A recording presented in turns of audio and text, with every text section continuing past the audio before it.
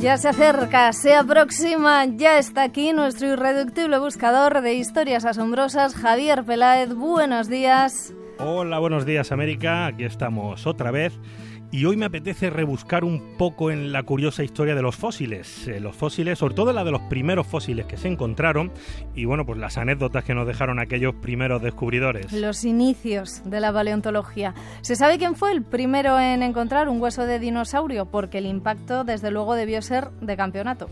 Bueno, en realidad el ser humano ha estado encontrando fósiles durante toda su historia. No creo que haya una forma exacta de saber quién fue el primero en encontrar uno, pero lo que sí podemos decir es que, bueno, la mitología de muchas culturas se basan en el descubrimiento de estos huesos gigantescos y, bueno, pues la suposición de aquella época de qué podía tratarse. Por ejemplo, mira, las leyendas de los dragones en China, o sin ir más lejos, en la Europa medieval se creían que eran restos de los animales colosales que habían fallecido durante el diluvio universal. Esas leyendas, esos equívocos, a mí es que me encantan.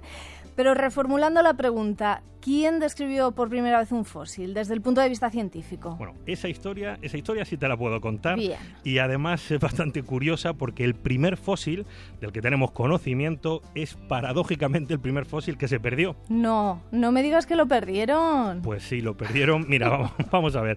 Nos situamos en 1787 en New Jersey, Estados Unidos.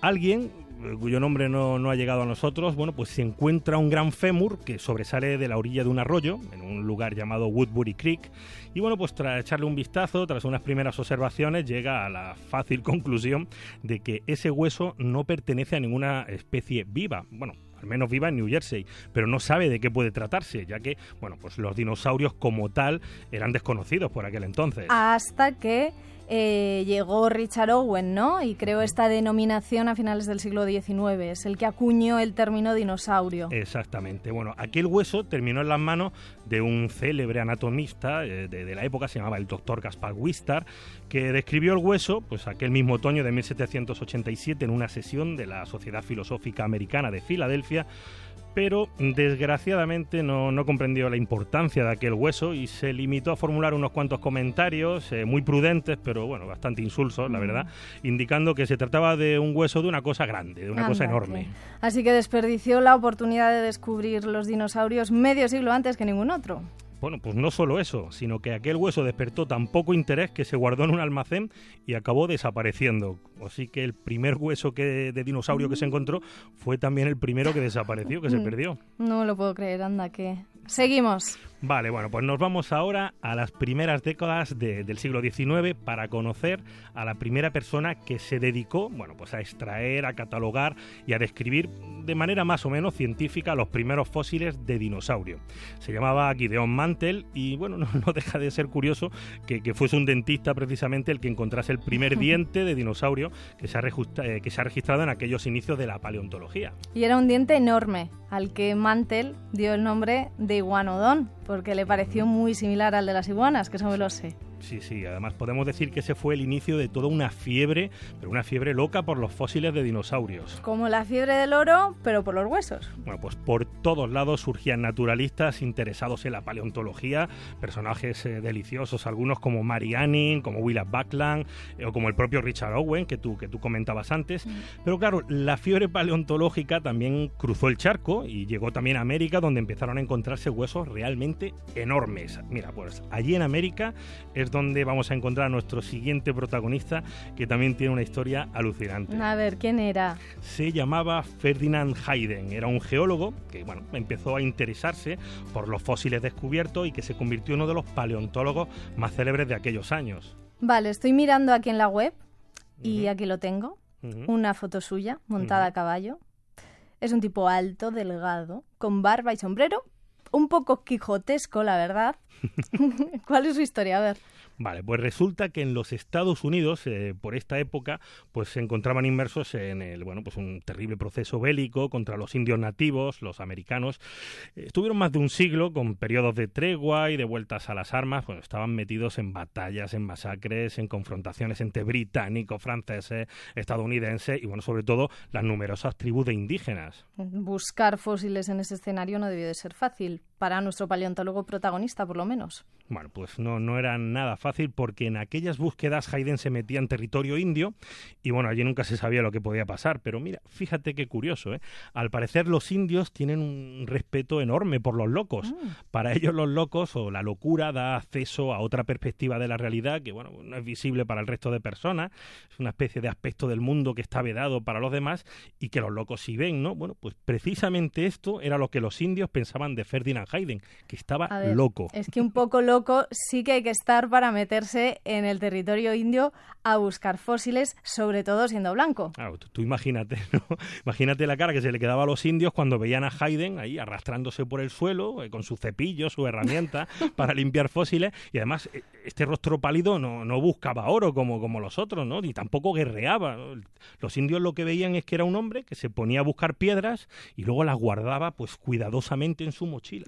O sea que al final hacerse el loco, más bien parecer loco, podía ser una ventaja, lo fue para pues, él. Indudablemente, o sea, gracias a que los indios lo dejaban ir y venir por sus tierras, pues Hayden pudo recorrer muchos de los territorios en guerra, pues desde las grandes llanuras de Montana hasta los valles del río Missouri, pues sin tener problemas con las tribus locales.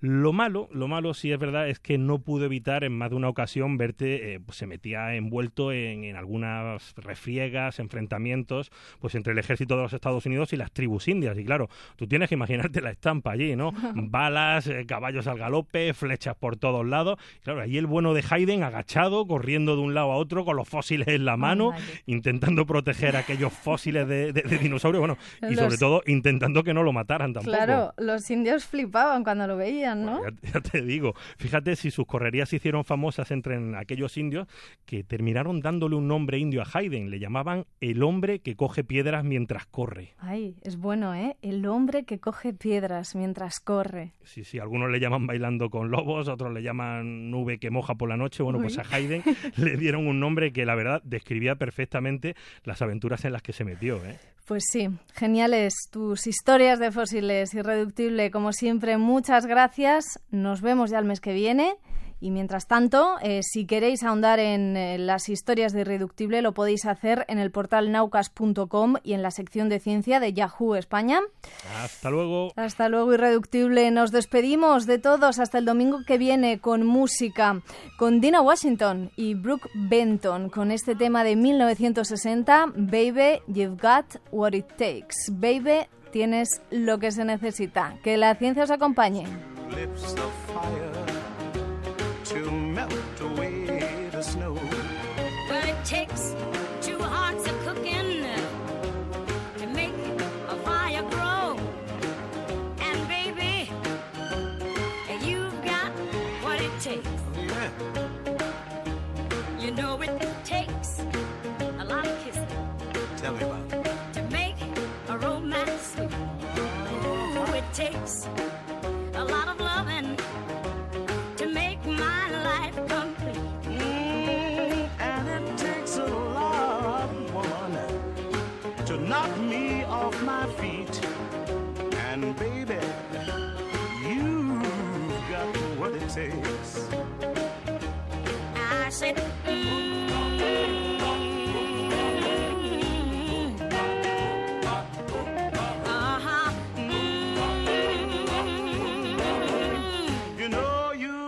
just what it takes, because it takes more than an effort to stay away from you.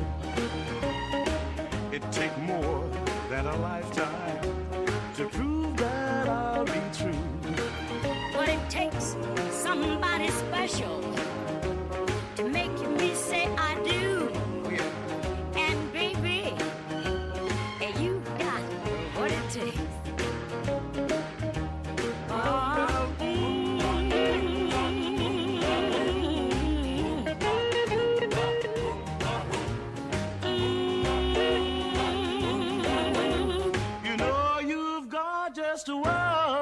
Because it yeah, oh yeah, go ahead, I like your style.